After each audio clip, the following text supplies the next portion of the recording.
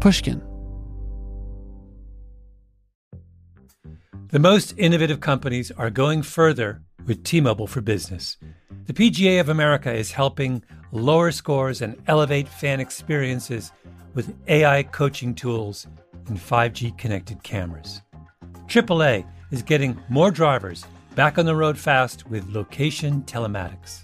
And the Las Vegas Grand Prix is powering race day operations with 5G connectivity, giving fans an experience at the speed they deserve. This is accelerating innovation with T-Mobile for Business. Take your business further at T-Mobile.com/now. Did you know some travel credit cards offer 10 times points on your spending? Don't miss out on big rewards for your next trip. NerdWallet lets you compare smart travel credit cards side by side, curated by an expert team of finance nerds. What could future you do with better travel rewards? A free flight? A room upgrade? Don't wait to make smart financial decisions. Compare and find smarter credit cards, savings accounts, and more today at nerdwallet.com. Reminder, credit is subject to lender approval and terms apply. NerdWallet, finance smarter. Before AI can help your business predict demand, accelerate growth, inform decisions, automate tasks, reveal insights, generate content, you have to trust it. Introducing watsonx Governance, helping you govern any AI as data, models, and policies change so you can scale it responsibly. Let's create AI that begins with trust with watsonx Governance. Learn more at ibm.com/governance. IBM, let's create.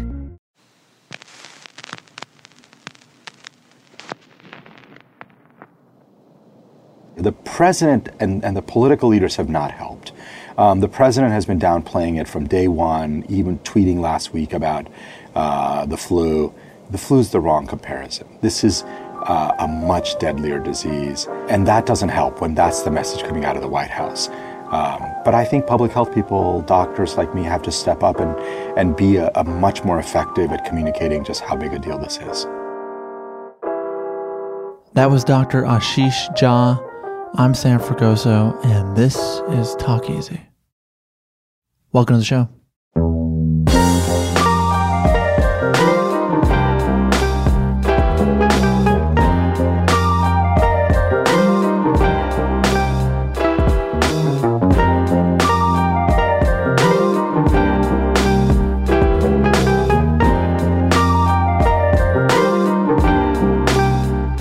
Hey everyone. Last week I mentioned that actress Juliette Lewis was going to be today's guest. And while the conversation I had with Juliette is no doubt one of my favorites in a long time, she's as talented and thoughtful of a person that you could hope for. She's exactly the kind of guest that I love having. And yet, it seemed, given the week that has unfolded in front of us, and what we expect in the weeks ahead, it seemed necessary to try to talk about COVID-19, which is something that is going to impact all of our lives. So, in a slight pivot, today's episode is with Ashish K. Jha. He's a physician, health policy researcher, and the director of the Harvard Global Health Institute in Cambridge, Massachusetts. If you've turned on your television over the past few days, you've probably seen Dr. Jha talk about COVID-19 on a number of shows, including Anderson Cooper, The Last Word with Lawrence O'Donnell, Joy Reid, PBS NewsHour. He's been on all of them, and I think one of the reasons he's been on all of them is because he's particularly level-headed and knowledgeable. He has a way of speaking about this virus and where we're at right now as a country.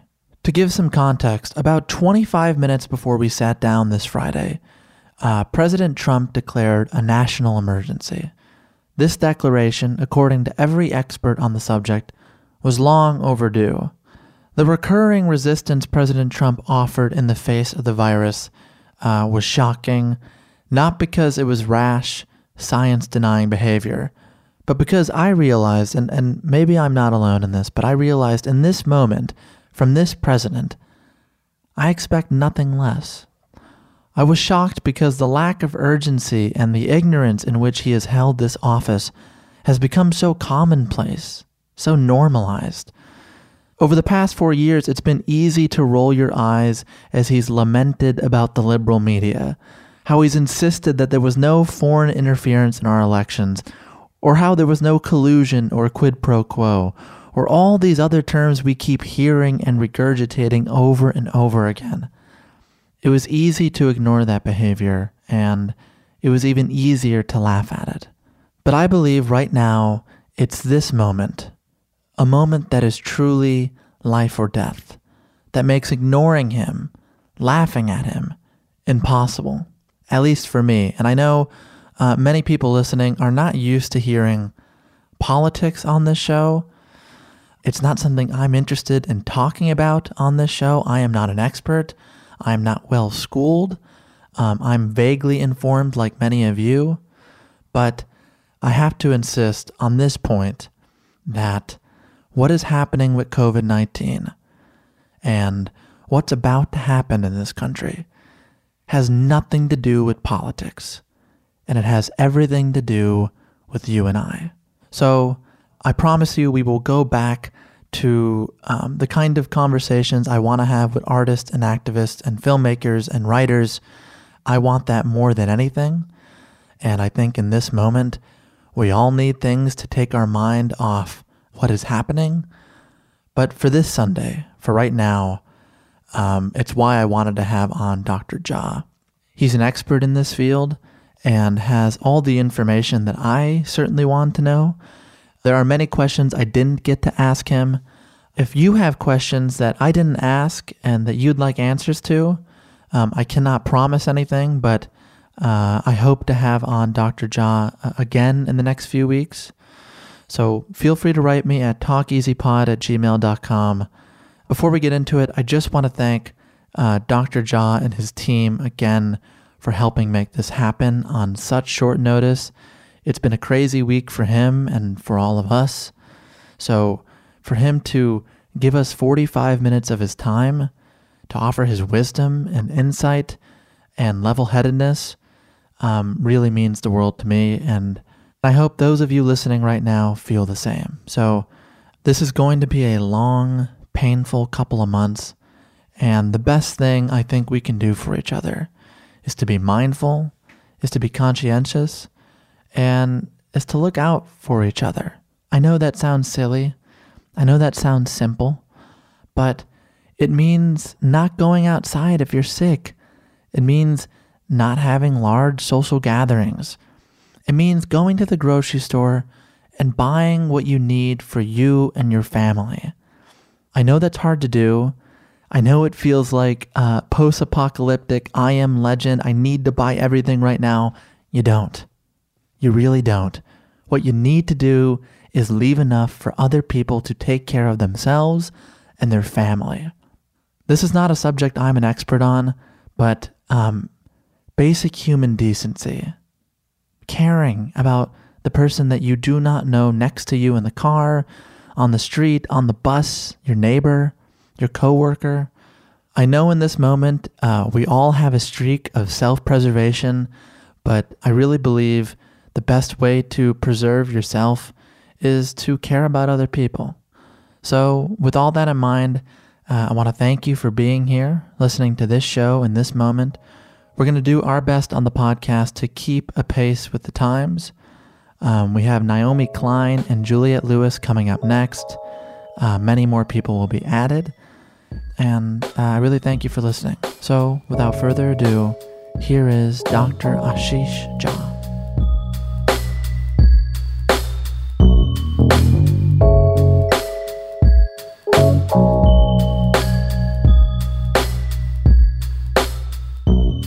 My name is Ashish Jha, and I'm here on a Friday afternoon looking forward to this conversation.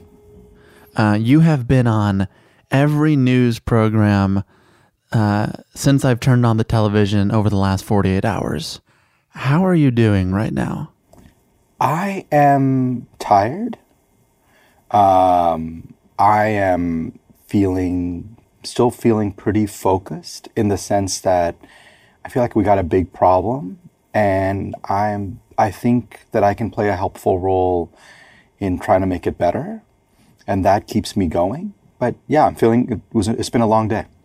Did you expect the president to declare a national emergency today? I did. I thought it was so clearly needed, and I think the pressure on him had been building so much that I would have been really surprised. Though not much surprises me about this president, but I think I would have been surprised if he did not. I think it was time. Right, and just a few days ago, you went on PBS NewsHour and criticized this administration, describing President Trump's response to the virus as a fiasco. Watching his speech this afternoon, did you see anything different? You know, he looks like a fish out of water. He looks like somebody who doesn't know what he's doing. I think he had no idea that part of being a president is managing complexity. And he is not a man who revels in complexity. He likes simplistic things. And I think I saw today, much like I saw his Oval Office speech the other night, somebody who was really deeply uncomfortable in the position he was in, but knew that he had to do something. You know, many people are tuned into the cable news network 24-hour cycle, but there are many people who listen to podcasts that maybe aren't following this day by day, minute by minute. So if you could, how did we get to this place exactly? And it seems to have started first in China, but also in this country with the firings and the CDC. Yeah. So for people who have not been kind of deeply involved in this, here's basically how the coronavirus outbreak has played out. We think sometime in late November, somebody in China, in Wuhan, got the infection. We think it came from an animal, probably a bat, and then started spreading it. And for much of the month of November and December, the Chinese government suppressed the infection. They went after doctors and nurses who brought it up and raised concerns. But by the end of December, it was too late. It had spread so much that the Chinese government could no longer deny it. And they reported it to the World Health Organization. January is where things really kind of went crazy. And by early to mid-January, Wuhan was in big trouble, lots of people infected, people dying, and a pretty good sense that, you know, China is a pretty mobile country now. Millions of Chinese travel every year, including from Hubei province, where Wuhan is. And by that time, already epidemiologists were saying, hey, guys, this disease has left China. It has spread throughout the world because these people they've been traveling. We put in a travel ban from China, but we basically did very little else. And so while China fought really a heroic battle against this virus, and we think is on the verge of winning that battle, different countries around the world used that time while China was fighting that battle differently. Singapore, Hong Kong, Taiwan, others used that time to get ready and start dealing with it. The U.S. just sat around. I mean, it's shocking to me that we had a good 6-8 weeks to prepare to get our diagnostic tests ready, to get the system ready, to prepare the American people for what was coming. And we just wasted all of that. And we can talk about why. But it's part of a broader problem that's come out of this administration. This desire to say, well, if we kind of bury our heads, we act like something doesn't exist, it will go away. Sometimes things do, but most of the times they don't. And you know, as you mentioned, this story goes back multiple years ago, where we had an entire pandemic response team at the National Security Council. It was built during the Obama administration. And about 2 years ago, President Trump and John Bolton, who was the National Security Advisor, just fired all those people, just got rid of that entire office and said, we don't need that. And here we are. Talking to the people that you know at the CDC, have you figured out why he fired people? You know, it's a little bit of psychoanalysis, and it's hard to do. my sense is he's a guy who doesn't like bad news and wants to sort of surround himself in a bubble where everybody just praises him. People who work on things like disease outbreaks, pandemics, they are people who are natural worriers. You know, they're going to come to you and say, we got to worry here, we got a problem here, this thing could end up being serious. And my sense is he didn't want that in his life. He didn't want that in his administration. And part of, I think, getting rid of this team particularly was not because these guys weren't doing a great job. Actually, the people who were running the pandemic response within the White House under the first couple of years of the Trump administration were fabulous people. They were really expert, top of the game. My sense is he just didn't want to hear about it. So he thought the easiest way to deal with it is just to get rid of it from his day-to-day life. You mentioned China seems to be defeating the virus. I know they've taken a whole bunch of steps. What does that look like for them? You know, China is an interesting country, and I think it's important not to look at them too simplistically as either some great model or some evil place. They're complicated. The same authoritarian regime that was able to suppress all the data about this disease outbreak for a month and a half, they used the same kind of authoritarian approach to combat this virus in a way that I don't think any other country can do. I don't know if any other country would even want to do. They really shut the country down. Mm-hmm. And if you take a look at that province, the Hubei province, they shut off all travel. In Wuhan, they told people you cannot leave your house. One person from the home could go out every 3 days to go get groceries. This was enforced by police and the military, and they used facial recognition software. They used a whole set of police state tools to enforce this, and it worked. Mm-hmm. Of course, I can't imagine what the psychological and other health effects have been on the people of Wuhan to live under that over the last 6 weeks.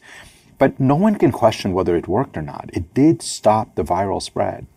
Right. So there seems to be a kind of larger moral question, which is that if these fairly authoritarian practices work in minimizing the damage, are they justified in making people feel trapped, claustrophobic, psychologically unwell, which I think many of those people, although we're not hearing from them, you have to imagine it's had unseen psychological effects on these people. Absolutely. And a lot of what has happened to the people of Wuhan, you and I would consider, human rights violations. We can't really imagine what it must have been to live under those circumstances. I want to acknowledge that it worked because I don't want us to have an easy way out of this. I don't want to say, it didn't really work, we shouldn't do those things. I want us to struggle with exactly the question you're raising, which is, what if these things that we think are terrible actually work? What do we do? And the way I've thought about it is, look, the same authoritarian kind of mindset that made that work was actually what got them into the trouble in the first place. And one way out of this is to realize that if you don't suppress information, if you actually tackle stuff earlier, you don't have to do these very draconian things. And so one of the things that I've been arguing in the US is, I don't want to get to a point where we're asking, are we going to use the military or the police to shut people into their homes?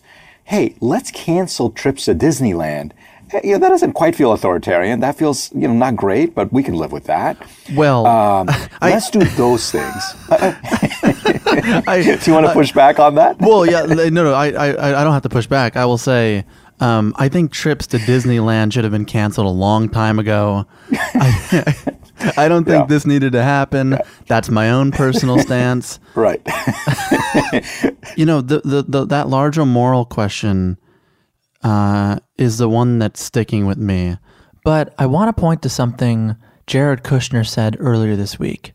The New York Times reported that Mr. Trump has left it to others to set the course in combating the pandemic and has indicated he is in no rush to take further action. Among the advisors who share the president's more jaundiced view is his son-in-law, Jared Kushner, who considers the problem more about public psychology than a health reality.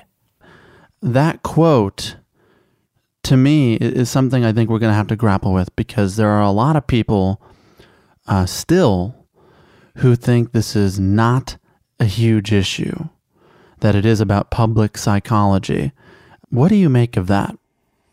I see the fact that there are still people who believe that as a failing of people like me, people who are public health officials, people who are public health leaders, doctors, not having done a good enough job communicating just how big a deal this is.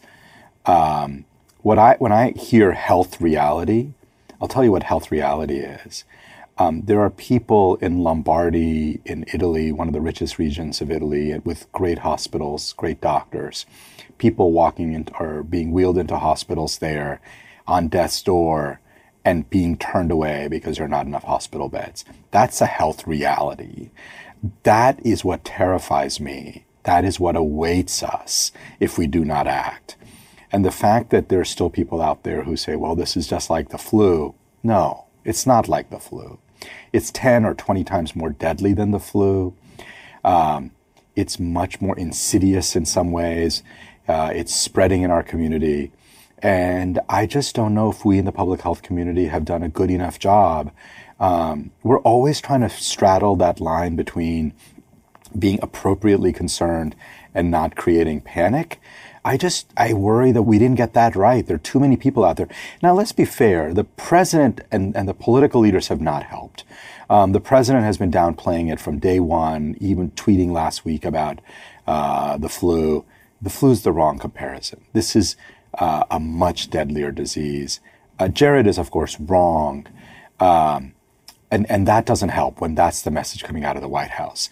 But I think public health people, doctors like me, have to step up and be a much more effective at communicating just how big a deal this is.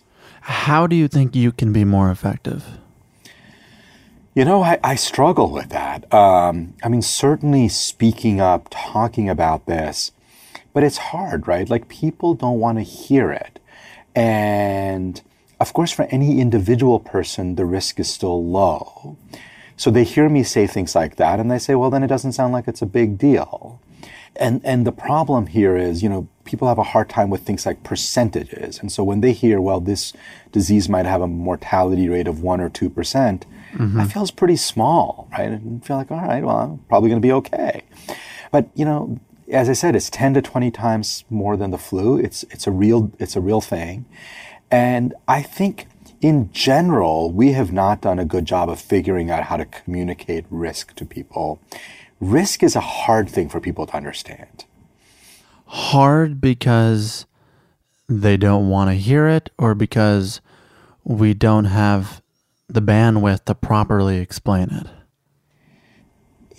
So I think part of it is people don't want to hear it. I think part of it is that as humans, there's sort of a part of our brain that assesses risk in terms of what feels directly in front of us. I mean, if I look at issues around climate change, you know, most Americans recognize that climate change is real, that it's bad, we got to act on it.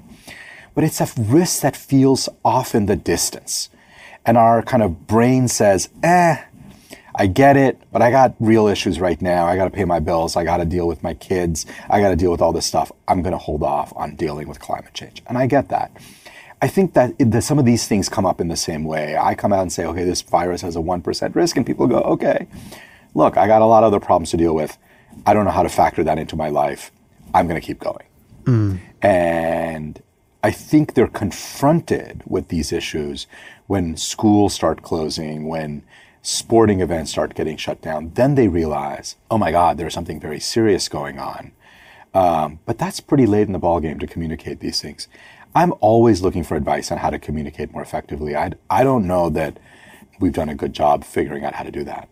Well, I think the number that really made the siren start to go off was from Dr. Brian Monahan, who is the attending physician of Congress in the U.S. Supreme Court. And he said that he expects 70 million to 150 million people in the U.S. will become infected with COVID-19. What do you make of those numbers? Look, that basically assumes, sort of 20 to maybe 70% of Americans will get infected. The way to think about that is, most people will either get infected or one of their close family members will. Those are pretty high numbers. Unfortunately, the best epidemiologists are predicting those numbers, and the models are really good. I don't believe it's fate, meaning I don't believe that we can't alter that. I think there are things we can do, some things which we are now starting to do, that I think can potentially reduce those numbers. But if they do give you a sense of the gravity of the situation, that we're basically talking about estimates where maybe a third or half of all American adults will end up getting infected. That's pretty stunning. That's a lot. That's life-altering. I mean, it's catastrophic. Society altering, right? Like, what will our country and our society and social norms look like once you go through a year or two of that kind of infection? How does it change how does it change politics? How does it change relationships? How does it change what people think about? And of course, if millions of people end up dying from that, that is also catastrophic. So, this is why I think a lot of us have found the kind of downplaying of this so frustrating, because even under the best of scenarios, we got a big task ahead of us to deal with this virus. So why don't we walk through the immediate things we're doing both as a country and one can do on their own, independent of government involvement? So as a country, there are three big things we need to get going on. One is we've got to really ramp up testing, because when you're not testing people, you have no idea how bad the infection is. You don't know who's got it, who doesn't, and the infection continues to spread throughout the community. And that's a huge problem. And I'm hoping, sort of fingers and toes crossed here, that in the next week to 10 days, we're going to make real progress. It's worth remembering that the number of cases in the community double every 6 days if you're not intervening and if you're not really isolating people who are infected, because that's just the underlying pattern. So my best guess is today on Friday, March 13th, best guess is that there may be 10,000 Americans with COVID-19 infection. In 6 days, that number might be 20, and 6 days after that, it'll be 40. It's going to grow pretty fast. So we don't have a lot of time on the testing. We got to get that up and running very, very quickly. I'm a bit more hopeful today than I was yesterday that that'll happen. The second policy thing, which actually will play into something people need to do individually, is this whole idea of social distancing. We cannot, for the next, 3-6 months, we cannot have large gatherings. We cannot do major social events. And that, I think, is going to have a huge psychological and mental health effect on our country. But we are going to have to get pretty isolated in some ways. Small gatherings of a few people are fine, but no big sporting events, no concerts, no plays, no musicals, no conferences, none of that stuff. And it may be that schools and most workplaces stay closed for a while as well. It's probably the best strategy we have for slowing the rate of infection. And then the third is this whole area of getting the healthcare system ready. Because what we've learned from Italy is when you get a spike in cases and the hospitals can't handle it, people die at extraordinarily high rates because basically there is no healthcare system to take care of them. And so that requires a whole lot of work. On a personal level, I think this is going to be a real psychological stressor for a lot of people. There's some simple things we absolutely have to do. And again, you've heard this, it feels really simple and trite even, but you got to wash your hands like all the time. Every time you come home, every time you touch stuff, you got to wash your hands. Soap and water is better than Purell. If you can get any Purell from CVS or Walgreens, which is very hard these days, use that stuff in between. But people really have to do that. With that in mind, I have a question of logistics. Were the citizens of China or Italy or any of these places where Corona broke out, were they taking the precautionary steps that you're mentioning here?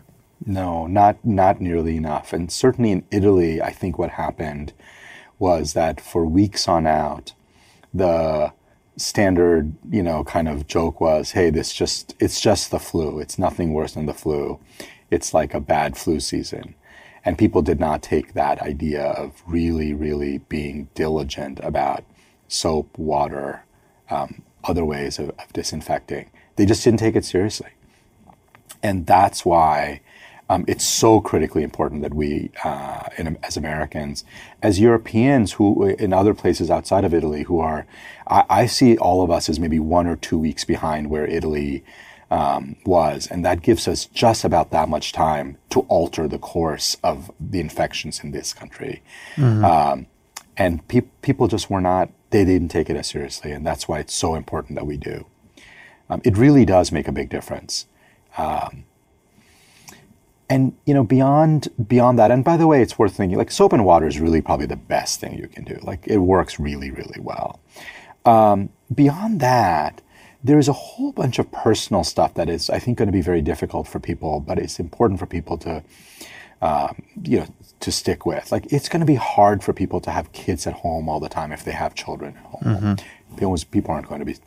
And the key here is this social distancing stuff. This is not 2 days. This is not 5 days. This is going to be many weeks. And finding ways of getting through this period, I worry, is going to be very, very hard for a lot of people. No one says don't go see any friends. Go see a friend or two. But don't host big dinner parties. Don't go out with 20 people those are just, and of course, those are the lifeblood for so many Americans. So I think the personal is going to be about how we change our own behaviors on a day-to-day basis for an extended period of time, at least weeks, if not months. It seems to me that you keep coming back to these kind of looming psychological issues. This idea of maybe not totally being able to trust one another, being weary of one another. Just the very physical, tactile act of not shaking someone's hand signals a kind of larger psychological effect. How do you see that playing out? No, there are two parts of that are really important. I mean, one is, what has happened to people who are Chinese Americans, people of other descent of other Asian countries, Koreans, Japanese. This idea of the other, which has always been part of our country and our psychology, has really come to the forefront with Asian Americans. And of course, and I don't want to kind of go too far off on this issue, but, there's always been this myth of, the Asian Americans as the model minority. They're different. I say that, with some kind of ridicule of that idea that there is such a notion, but we've had that. And now because this virus originated in China, there's been a whole lot of kind of discriminatory action and behavior turned towards this quote unquote model minority population. It's been very painful to watch how a lot of people have reacted to it. Anytime you're under a stress, it's very easy to see the world as us versus them. First, I think it was the kind of turning that framework towards Asian Americans. I worry that we're going to turn it towards each other in broader ways. Being out in the park and seeing somebody cough. People cough, and they don't always cough because they have coronavirus. People used to cough before coronavirus showed up in America. People will cough for a long time after coronavirus goes away. But that, trying to figure out who's contagious, who's going to get you sick, how do I stay away from them? And these social things, like giving people a hug, shaking people's hand, it was a way of building trust and saying, you're part of my team, we're all part of this together. That social distancing, which is so incredibly important for fighting this disease, I think kind of tears a little bit at that social fabric. And what I worry about is when we emerge from this 6 or 12 months from now, that isn't just a temporary kind of strain on the social fiber. I worry that it'll end up being a long-term effect on the social fiber of this country. And then, anytime that happens, you always have political leaders who love to exploit those kinds of things for political gain. So That's what I worry about, that sort of long-term psychological and social effect of what we're about to go through. It's hard to imagine that we could be more divided than we already were 3 weeks ago. I mean, we were looking at the news cycle and it seemed the biggest division in this country was coming between Bernie Sanders and Joe Biden.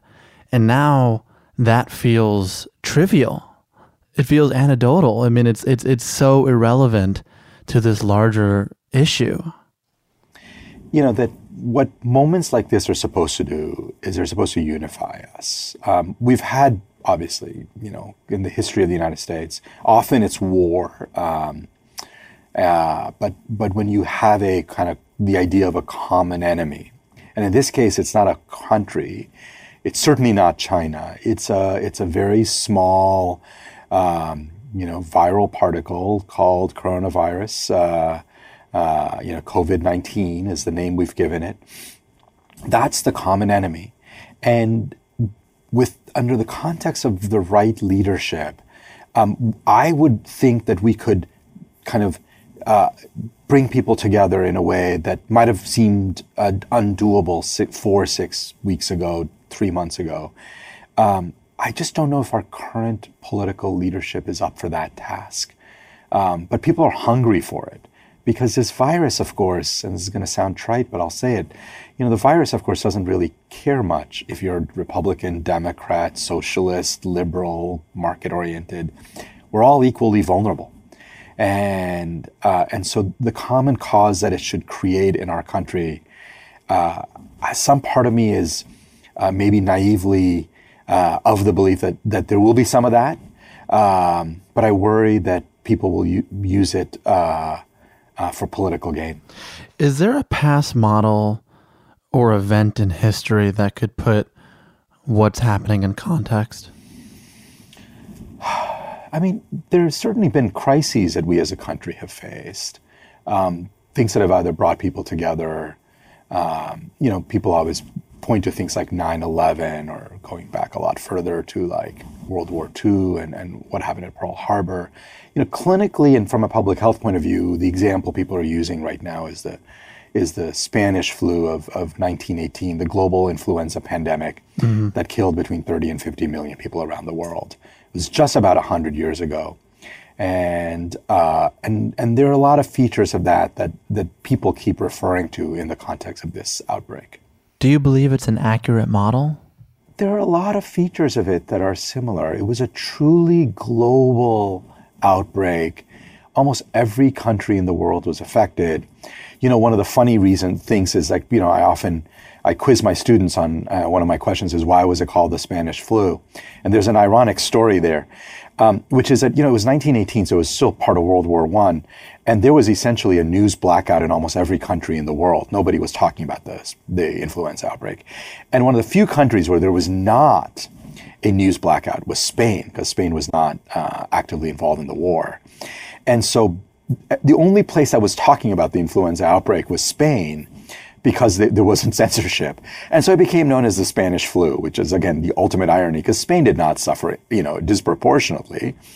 And in fact, we actually think that the influenza outbreak began in the Northeast United States, maybe even around the Boston region. There's other stuff that suggests it might have started in Kansas, but it could have easily been called the American flu because it started here. But the global nature of it, the very large numbers of people who were infected, the very large numbers of people who died, all of those really make people feel like in the modern era, if you're going to call 100 years ago a modern era, really is the closest thing. None of the other outbreaks, not Ebola, not other flu outbreaks, not H1N1, none of them have the kind of feel of what we're going through with corona, beyond the influenza outbreak of 1918. So I think it's not a bad model. And there are always differences, and the world is a very different place now. But there's a lot of lessons to be learned. So before we leave, why don't we walk through some prognostications here? You know, as this grows and is likely to grow, I have a very practical question, which is that children are going to be kept home. Schools are going to close down.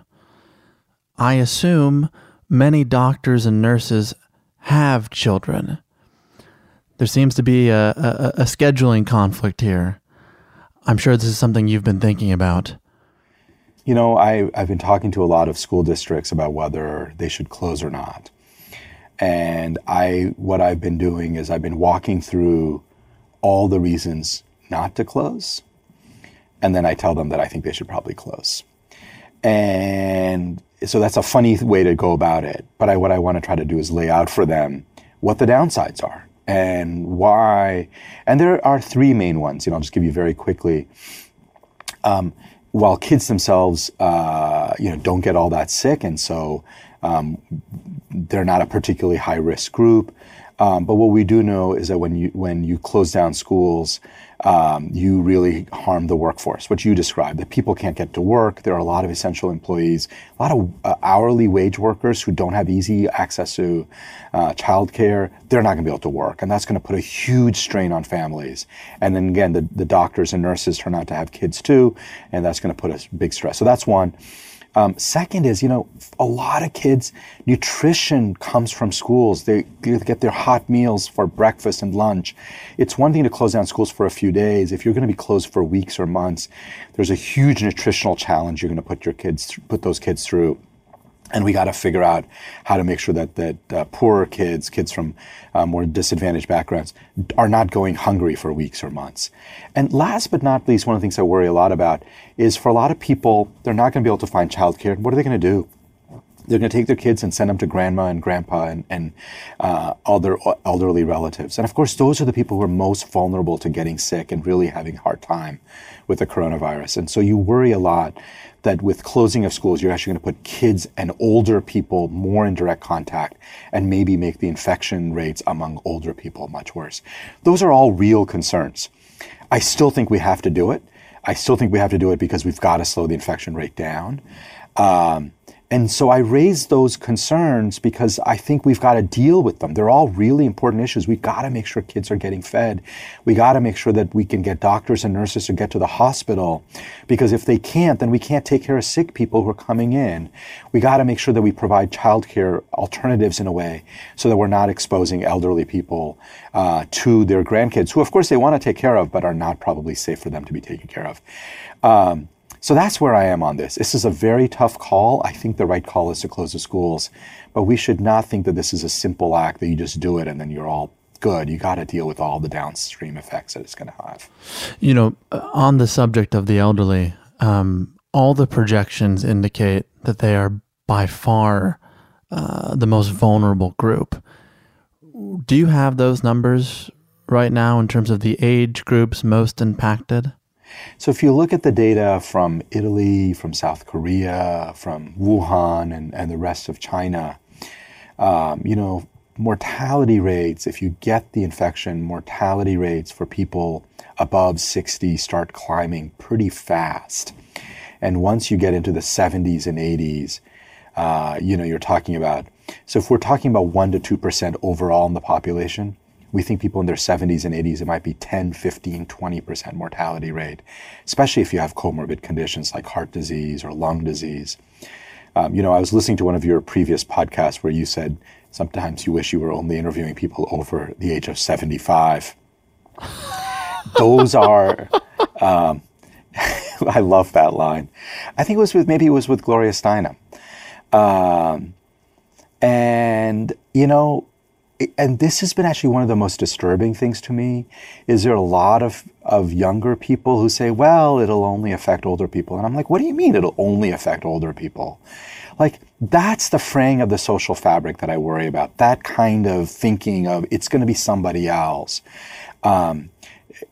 These people who are older, my parents are both older. We have a lot of family relatives, we all do. And then beyond the personal stuff, these are extraordinary human beings who contribute so much, have and continue to, and they are very much at risk for this virus. And so we have to be extra aggressive about trying to protect them, and then we have to be extra aggressive about making sure that if they get infected, if they get sick, that we have beds for them and we can take care of them. It is not okay as a society to say, well, it's only affecting one group or another. That kind of logic and thinking, bothers me a lot. And of course, as the numbers are very, very clear, the risks are much, much higher for that population. You teach students of that age. Where do you think that mentality comes from? You know, it's interesting. A friend of mine who works a lot on care for older people says, it's probably one of the last kind of socially acceptable forms of discrimination we have. We've moved forward. I mean, obviously there's discrimination of all kinds that still exist, but explicitly racial and ethnic discrimination, gender discrimination, discrimination against gays and lesbians really has become taboo. And thank goodness it should be. And of course we should continue to work on reducing and eliminating those. But age discrimination very much is alive. There's just very much this mentality that still exists that somehow they're in much more of an expendable population. And to me, that mental model, which has been around for a long time, I'm not sure that the current young generation is any worse than previous younger generations, is very harmful mental model. It doesn't build social cohesion, and it creates an intergenerational tension that I think is deeply unhelpful for both sides. And so we get a lot of that, even in political voting. You go, well, young people support Bernie Sanders, old people support Joe Biden. I think we have to understand what the aspirations of younger people are that Bernie's speaking to, and I think Joe Biden's got to do a better job addressing that. I think we have to understand the aspirations of older people that Joe Biden's speaking to. And if Bernie Sanders is going to expand his coalition and make more of a political impact, he's got to address those aspirations. I think these splits and divides are very harmful for us. And I spend quite a bit of time trying to stamp it out, and not stamp it out by, yelling at people, but trying to understand why they have those views and how to counter it. You mentioned your parents. I think many people listening have older parents, they have grandparents, they have people in those clusters of ages where they are especially vulnerable. As a person in the world, when you're not on television and not doing podcasts, what steps are you personally taking both on your behalf and for your family?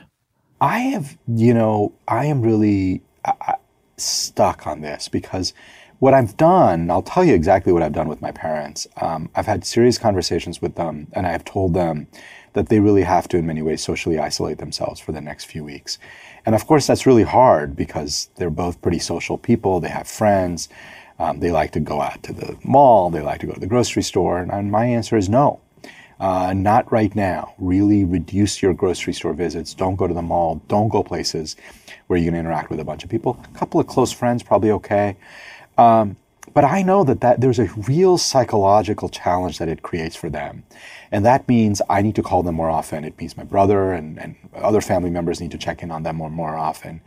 We really have to engage them more often in virtual ways and using technology. But it's very hard, and I think there are a lot of older people who are really terrified by what's happening with the coronavirus. And I get it. It's very risky for them. And for me to say, look, you have to socially isolate yourself, yeah, that's easy for me to say, but that has real ramifications for them. But they get why I'm saying it. They get why I'm pushing it. And then it's up to me to try to mitigate a bit of it by being a bit more attentive, being a son who actually calls them back every once in a while, and all the ways in which we sometimes as sons and daughters fail our parents by not always being as attentive as we should be. It's my responsibility to be a bit better about that, and I'm trying. Isn't it interesting how it takes a disaster for us to re-examine how we treat one another? Yeah. The first thing is you started saying that. I'll just give you a first reaction, and then I was going to edit it away, and I wasn't going to say this, but I'll just say it. Because my first reaction, as you said it, was, and it's not that hard to be different. It's not that hard for me to be a bit more attentive to my parents. Mm-hmm. They're not demanding that much more. So it's amazing that it takes a disaster for us to do things that are not actually that hard to do if there was no disaster around. And that, to me, is the kind of the funniest part of all of this, right? Because sometimes what we see with disasters is that it changes behavior in the short run and then people go back to where they were. But other times it changes behavior for the long run. And while I've described a lot of what I worry about the long run effects of coronavirus and how it might fray our society and social fabric, I don't know, maybe at the more hopeful moments, wonder if it'll get us to treat each other a bit differently in positive ways, knowing that we're all in this together. And maybe that'll stick for a bit longer than just a couple of weeks after this, after this infection is finally over. I don't know, maybe that's too hopeful, but some part of my brain and heart hopes that's true. Well, you mentioned that the CDC employees and people who, the scientists working on this and those studying the situation are natural warriors. And I have to say, after talking to you for the last hour, you strike me as someone who is especially hopeful, despite all the information that you have. So I just want to know, how are you staying hopeful? Where does that come from? It comes from a couple of sources. One is seeing the way people are responding. When I have watched the horrors of what's happening in Italy with hospitals overwhelmed, and I talk about it with my colleagues and friends, they're all like, if that happens here, if we start getting overwhelmed, I'm suiting up, I'm showing up, there is this sense of camaraderie among doctors and nurses and just the broader community of we've got a common enemy and we're gonna fight and we're gonna win. And that gives me a lot of hope. Just the sheer amount of willpower that I think Americans have to tackle these things. And I'm not suggesting that doesn't exist in Italy. I think they just got blindsided. I just don't think they saw it coming as badly as they did. I think Italians probably have the same level of that. So one is just that energy from the community. Second is kind of a belief in our ingenuity, in our creativity as a people, as a species. I'm not saying that I don't worry that people will not die unnecessarily. I do worry, and I think it will happen. I think we will have pockets where we really do fail the people in our communities and things will go badly. But I look at who we are as a country, the kinds of problems we can solve, the speed with which we can generate knowledge. Let me just tell you one, this new virus, none of us had ever encountered it. We had never heard of it. Really, the first week of January is when we first find out it exists. And within a week, 10 days, we've sequenced it. That sequence, the genetic sequence is out around the world. Scientists are working on it. It's a very vibrant community of incredibly smart people in medicine, in science, in public health that I think are very, very committed. We have an incredible workforce. And I think that makes me pretty hopeful that we're going to make a lot of progress on this. The job of political leaders is to really enable this community and then get out of the way. And I think that's going to happen. So I remain pretty optimistic, not naive, not like Pollyannish that it's all going to be fine. It's going to be hard. It's going to be hard. But I think we're going to be okay. Well, Doctor, I really hope you're right. I know this is a hectic and busy time for you. So it means the world that you have decided to come on this show and sit with me. It was such a pleasure. It was so fun talking to you. So thank you for reaching out, and I really enjoyed it. I hope we don't have to do it again. I hope, or if we do, we can talk about other things. But great. But if you want to talk again, I would be delighted. Oh, I appreciate that very much. Have a safe weekend. Wash your hands. Thank you for everything. All right. Be well.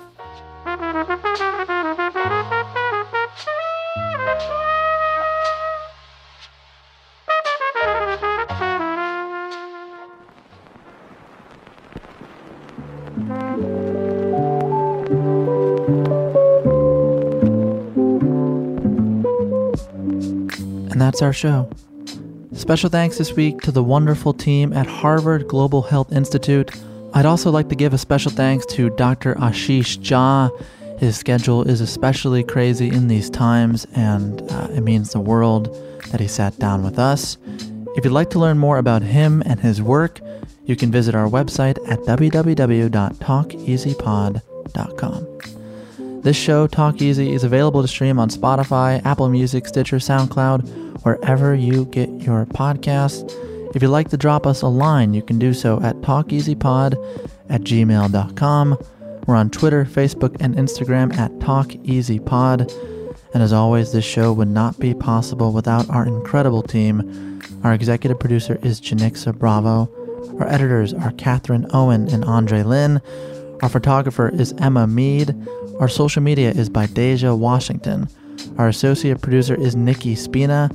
Our music is by Dylan Peck and Jin Zhang. Our illustrations are by Krishna Shenoy. Our design is by Ian Jones. Our engineer is Tim Moore, and we tape out of York Recording here in Los Angeles, California. And finally, the show is produced each week by Caroline Reebok. I'm Sam Fragoso. Thank you for listening to Talk Easy. I'll see you back here next Sunday. Until then, please wash your hands. Bye-bye.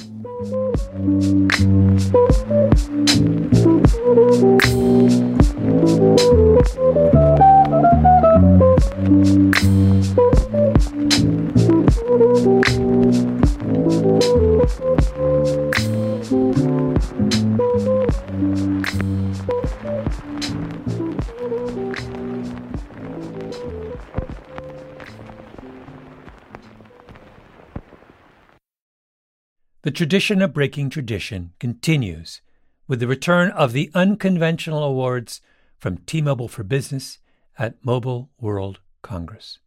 This is an event that celebrates innovators whose bold actions took their industries to new places. If that sounds like you and you're a T-Mobile for Business customer, enter today.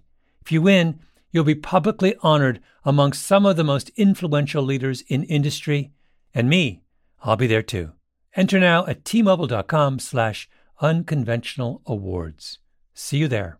Are you still searching for your perfect place to call home? Well, now is the time to buy at Fisher Homes. If you're looking to move in before the end of 2024, May could be your last opportunity to start building your dream home and close before the year's end. If you're hoping to move in even sooner, Fisher Homes also has homes that are move-in ready and waiting for you, where you can start enjoying the benefits of homeownership even faster. Schedule your personal tour with a new home advisor today at FisherHomes.com and make this spring the season you find your perfect home sweet home. Open a limited-time 11-month certificate at Kemba Financial Credit Union. At 5.25% APY, it's more than triple the national average, plus it's a safe and secure way to grow your money. Visit your local branch or kemba.org/cb for details. Offer expires May 31st, 2024. APY equals annual percentage yield. Restrictions apply. $500 minimum and $250,000 maximum deposit. Advantage status required. Comparison based on bank rate average. Federally insured by NCUA.